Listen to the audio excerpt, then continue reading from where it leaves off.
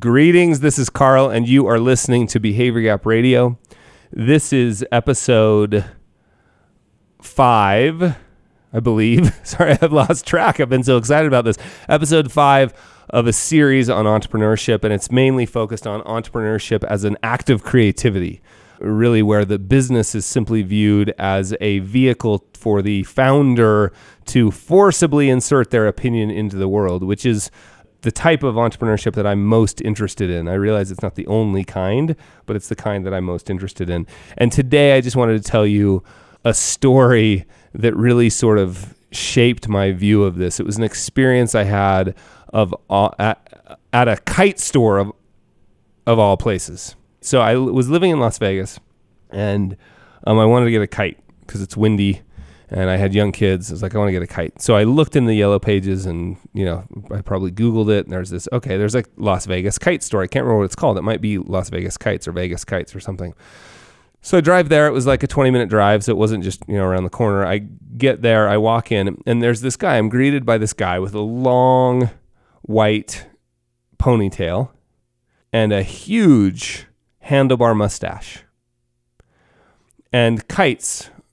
Amazing kites hanging from the ceiling, all over the place. And he just sort of looks up at me and takes one glance at me and says, "What can I help you with?"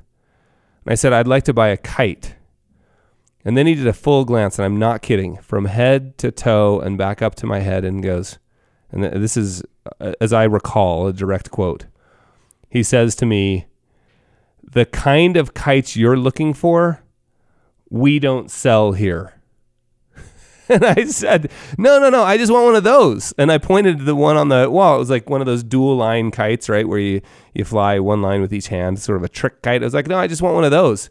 And he said, "Sorry, not going to sell for you. The kind of kite you're looking for, you can get at Walmart."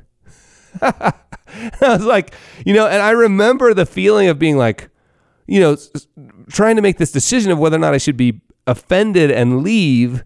But the total natural reaction was, no, I'm not leaving till I get a kite, right? I was like, no, I just want that one. Sorry, it's not for sale. And so we went through this whole series. He asked me like, "What do you want it for?" I said, "Well, I want to fly it with I want to fly it with my kids." And like before I could get the kids all the way out, he said, "Oh, sorry, this isn't a kid's kite." Okay, well, what kind of wind are you looking to fly it in? Like, where do you live? And I told him, and I said, "Well, because there's really strong wind." "Oh, this isn't a kite for strong wind," right? Like everything I said didn't work. It took me 45 minutes of talking my way into this kite. And now listen, I've sent probably 4 people there and they've all had the same experience and they've all left with a $100 kite. They all have the same experience. I tell them, go try to buy a kite here. You're going to love it. I don't tell them the whole story.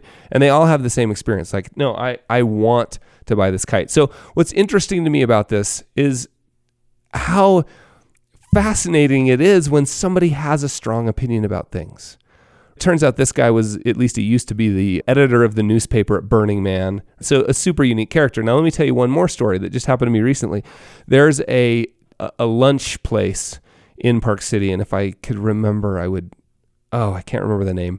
A lunch place, it's a locals place. In fact, when there's big festivals, particularly the Sundance Film Festival, when it comes into town, it's for locals only. And she puts a sign up that says locals only. And when you get to the cash register to order, you have to know the password. I can't remember what the password was. I think it was like Cinderella or something, but you have to know the password. And it changes each year. And if you don't know the password, she will not serve you. So, but even if you're a local, she's incredibly opinionated about her food. So I went in there knowing this one day. I went in there and I asked her, I said, "Hey, do you make smoothies?" And she just looked up at me like, "Are you kidding?" And I said, "All right, well, are your vegetables, the vegetables for the salad, are they organic?" And she looked up at me and said, "No, any more stupid questions?" And I watched another guy one day in there who asked a similar question, something like, are your salads organic, made from organic vegetables or something like that? And she said, "No, we don't have that here. We don't have anything for you here." And he said, "No, let me just look at the menu." And she goes, "No, I don't think you understand. We don't have anything for you here. Right now, obviously, this could be borderline offensive for sure. But I also just love, there's something very fascinating.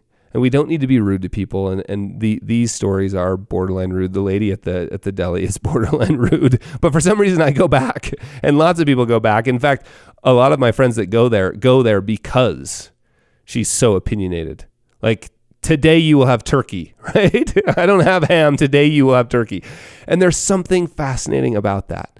The little local entrepreneur that decides this is how coffee is supposed to be made.